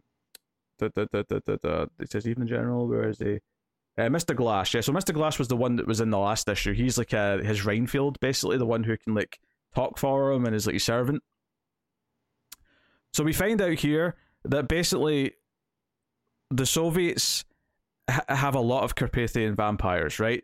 He refers to it as a natural resource. It compares it to Americans and tobacco, and says that we have to find a way to make use of our natural resource, and this is our way of doing it, is to somehow getting Dracula on their side to control all the vampires. So really interesting. And this is actually kind of not even a first for the book, because we saw how in World War II the Japanese army were messing, or the Nazis were messing with vampires and trying to use them. So this is not the castle. So this constant idea of wars like leading to like governments trying to use vampires as a form of weaponry is really interesting. Yes. Did they ever touch on the Civil War? I know they were in the Old West, and that's Civil War. They did briefly. There was I think it was Beast in the Cave. Okay. Or was that pre-Civil War? That might have been pre-Civil War, but yeah, that was around that time period. So I'm wondering, because in the book Abraham Lincoln Vampire Hunter, which was adapted into a very middling movie, they touch on the vampires driving force behind that. So I'm wondering if Snyder purposely stayed away from that, so it didn't look like he was cribbing. But yeah, them popping up in every other war is a nice touch. Yeah, no, it's really cool. And Mr. Glass requests that he have a moment alone with Dracula, and the Russians say, well, you have to be naked, you can't feed him anything. Like, they're very strict about it. So he goes towards the coffin, butt ass naked, opens the coffin, and it turns out he has smuggled a dead rat in to like drain the blood into Dracula's mouth. Which the art here looks gorgeous. Just the drip of blood going into the silhouette of Dracula's mouth. Really effective and moody. But do you want to know how he smuggled it in? Don't tell me. Don't. Is it what I think it is? Well, there's two places you could put it. Yeah. Ideally. Or ideally. There's nothing ideal about this. Nothing ideal. No, he coughs it up. He swallowed it and coughs it up. That's a lot better than the other option. I don't know. That sounds quite disgusting, tasting this in your mouth. Yeah, but still, I mean... I can't taste from my anus, so... Yeah, okay, well... I ain't gonna yuck anyone's yum, but, I think the mouth's more disgusting, personally, but I mean, open to debate. Tell us in the comments, what's more disgusting? So basically, as the blood starts to drip into Dracula's mouth, you see like this page of like vampires around Europe all starting to like sense something, like their eyes are all going red and they can all feel something. And then you see Felicia's son in bed, sort of like tossing and turning in this like red. It's like a red cross like over the top of him, and it's just and the black silhouette of Dracula is at the top of it. It's hard to describe the page, but it's a really smart bit of art. Like Dracula is now in his head, and the cliffhanger of the issue is that Felicia's son, which if you remember is the detective's son, McCugan's son, Gus. He comes in with a butcher knife and says that he needs to kill Hobbs. He's compelled to do it. So this like sort of makes it more personal. It's like this kid is now being affected by Dracula's influence because he was a vampire, even if he's technically not one anymore. Super fascinating. This is a really smart issue. I liked it even more than the last issue. I think after a couple of decent arcs but not amazing arcs, I think this is like one of the best arcs in the book so far, because it really sets up the dread of Dracula, all of the history and how it's like woven into real life, and the background of the vassals and all that is super fascinating. And then you have this extra hook of this kid who was supposed to have escaped vampirism is now in some way feeling it, and on some level can still be connected to by Dracula. So it puts him at risk again, which gives you the emotional hook of like, oh shit, they need to solve this because there's someone we kind of care about who might be affected by it. So good stuff. Because he's effectively like Blade, right? Because his mom got bit while she was pregnant, right? Well, yeah, but he got cured though, because they had the one cure. Okay, that's right. So he got cured, but so he's like a vampire, like 3 steps removed. Because before he got the cure, he was like a little baby monster. He wasn't growing up because he was a vampire. Right. I remember that. That's why I was gonna say he was kind of Blade-esque, but more monstrous. And then, but yeah, him being. I don't think I ever made it this far. I think this is where I stopped getting the trades. So this is all new to me. So hearing Gus is kind of controlled is crazy. Yep. So it's a hell of a cliffhanger, and it takes everything that sounded cool in the previous pages and made it personal and gave it stakes within the characters and the story. And I always say this about stories: that it's one thing to say the world's going to end, but I have to care about a character or two in that world for it to mean something. And good writing will always do that. So this is a case of this doing that. It's like, okay, the world's doomed because Dracula's up. Okay, now it's actually on our doorstep. Now it's affecting someone close to us. Effective. Like I said, the art is gorgeous. The way it builds up to Dracula, the way it does the old drawings of like the centuries gone by when Dracula, when all you have is like these drawings of like what might have happened with Dracula. Super effective. Really builds the mystique about it. This was a phenomenal. I'm giving this a 9.5. This was fantastic. Is this which trade is this? I want to say. Oh, I can tell you in a second. 5. This is trade 5. Oh, so maybe I need to go back and because I have up to trade 6. Sitting over there on the shelf, but none of it seems familiar to me. So maybe it didn't sink in. I did read them very close back to back. So, but yeah, maybe I'm going to revisit this now. They're all sitting there. Uh-oh. Now I have to vamp after American Vampire. This is crazy. Oh, there he is. Yeah, sorry. Wesker being troublesome. So there you go. That's American Vampire. Issue 29. Isn't Wesker the villain of Resident Evil? He is, yeah. That checks out then. You named him appropriately. All right, Animal Man issue 23 is my other Patreon book. So last issue we had Animal Man go back in time. Also stuff with Psycho Pirate and all the meta stuff was starting to like rile up. So there's a few things going on in this issue that's mostly big setup stuff for next issue, which is not to say it's not exciting in a lot of ways, because it is. It's maybe not as like jaw-dropping as a couple of the recent issues, but everything it's doing is pretty solid. Psycho Pirate's got his mask back on. He's getting all excited about all the worlds returning that we lost in Crisis, and he starts seeing like sort of like almost ghosts of other universes that were lost. There's like a super cat. I don't know if it's meant to be streaky per se, but it's got a heat vision and stuff, so maybe it is streaky. And Jonathan Crane's like, "Hey, let me out of my cell," and he's like, "Nope, you're such a simple, dull villain. I'm having no part of that." But he walks in and he finds Ultraman and various other characters who were lost when Crisis took away all the other worlds. So Ultraman as an evil Superman from Earth 3, Ultraman? Yeah. This is an old school looking outfit though. Yeah. I'm used to the newer one, which is basically just Superman's outfit with a U. Right. This has got the big blue collar and the orange cape. But yeah, so this is like setting all this stuff up, and he's talking, and he's Psycho Pirate talks to the reader a little bit. Talks to these characters who were forgotten and lost. Meanwhile, Dr. Highwater, he was the one that took Animal Man on the journey. He was the doctor that was fading away and took Animal Man on the trip up the cliff to see what was going on with them. Well, the alien dudes have shown up to talk to him, and they want to help. They want to help deal with something. Help deal with what's going on. And they actually go to Arkham at one point, and Arkham is like fading in and out of existence, and every time it fades away and comes back, it's like a different universe as Arkham Asylum, so the building keeps changing. So it's a really cool idea, actually. The idea that it's like all the universes are starting to fluctuate and like something's unstable. You really get that sense of it. So, yeah. And meanwhile, when Animal Man was in the past, he encountered Phantom Stranger, who this issue takes him to a couple of immortals that he meets with occasionally. Vandal Savage and Jason Blood, of all people.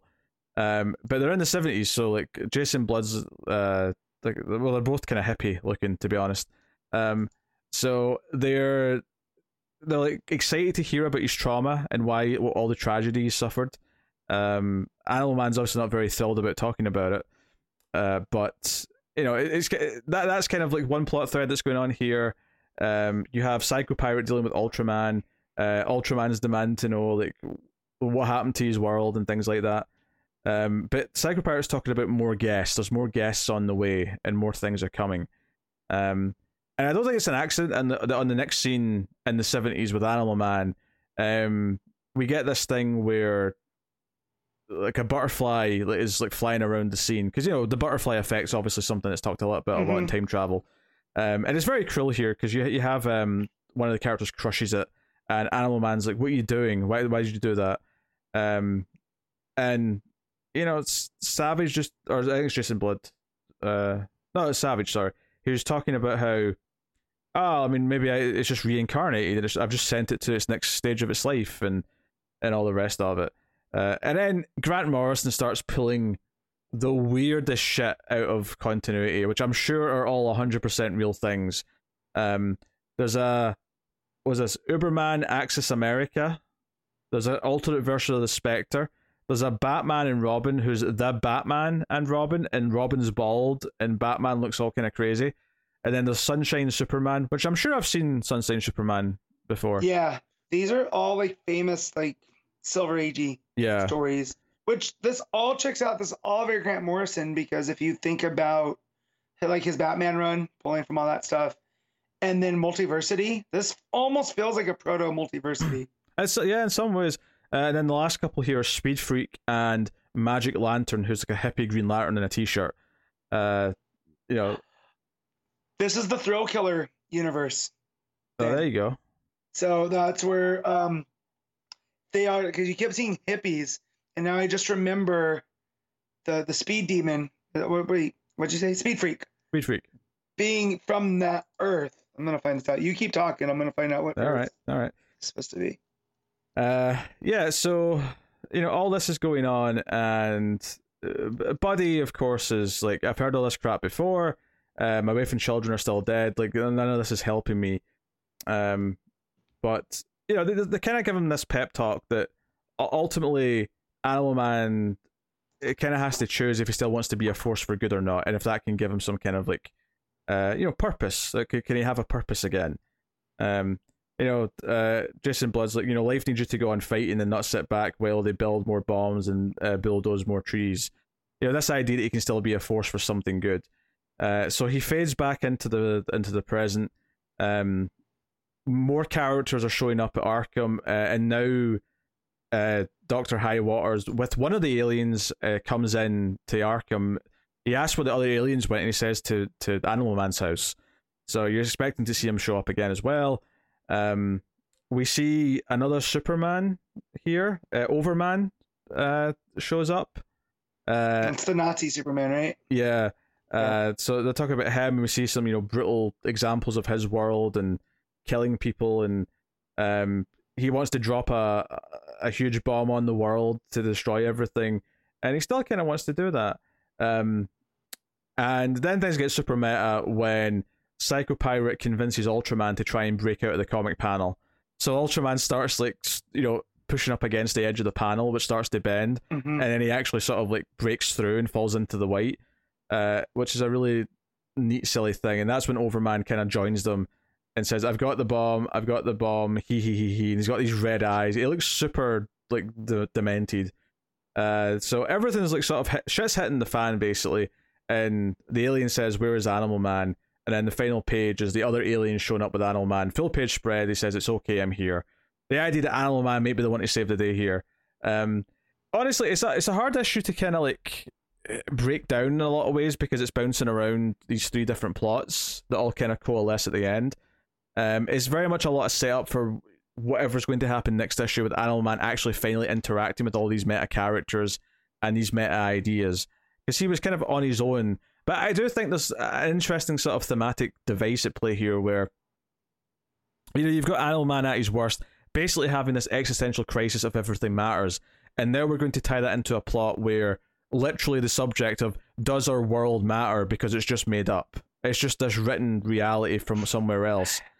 So, cheerful nihilism. Yeah, so sort of tying those things together is kind of fascinating, and sort of exploring, if these characters find meaning, especially Animal Man, but if they can find meaning in their existence, it doesn't matter where they come from, or something, something like that. Yeah, I can see kind of the bit of an uplifting message by the end of this.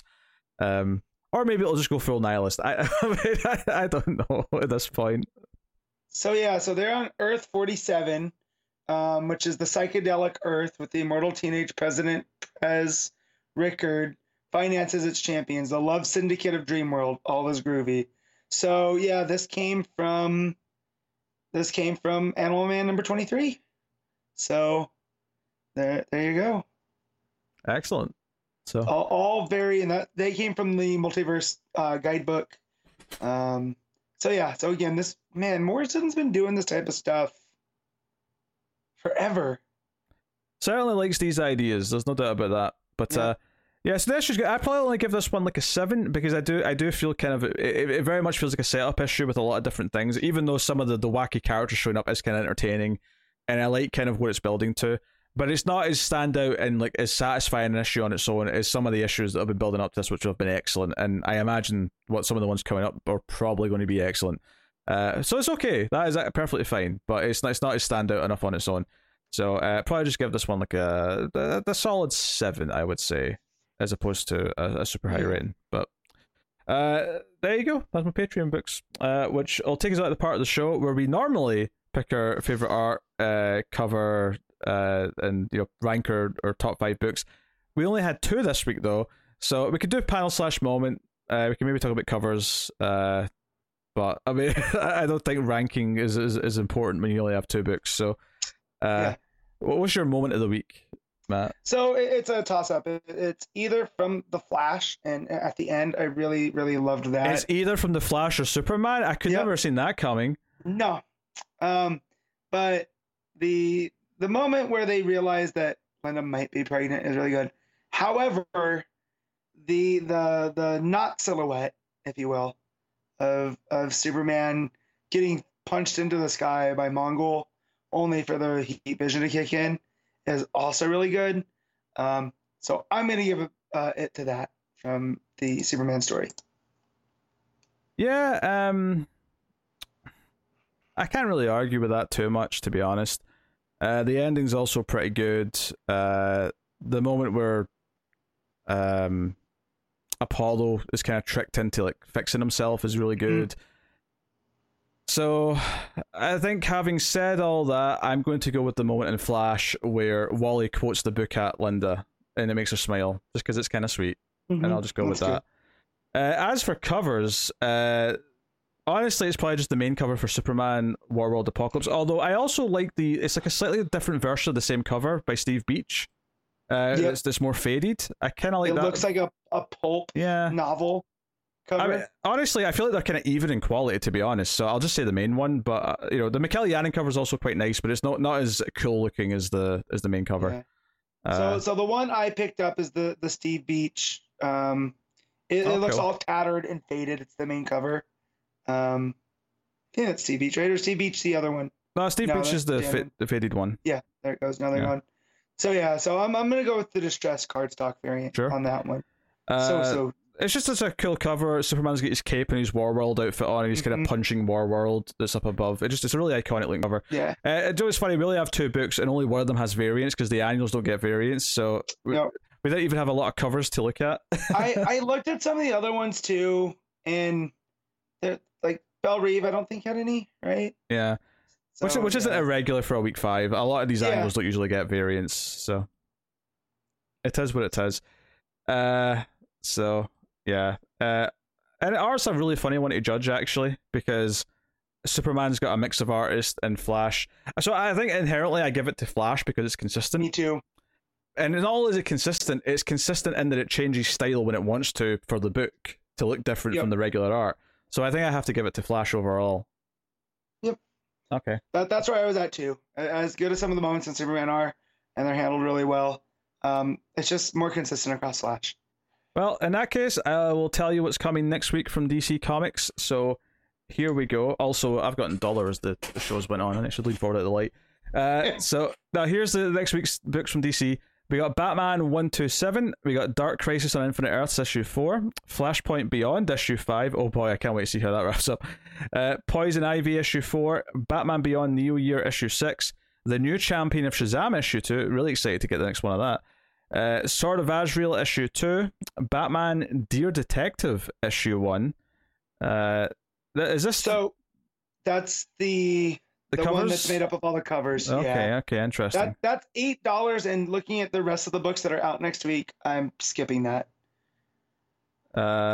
Sure. I don't know. I may read it. I may not.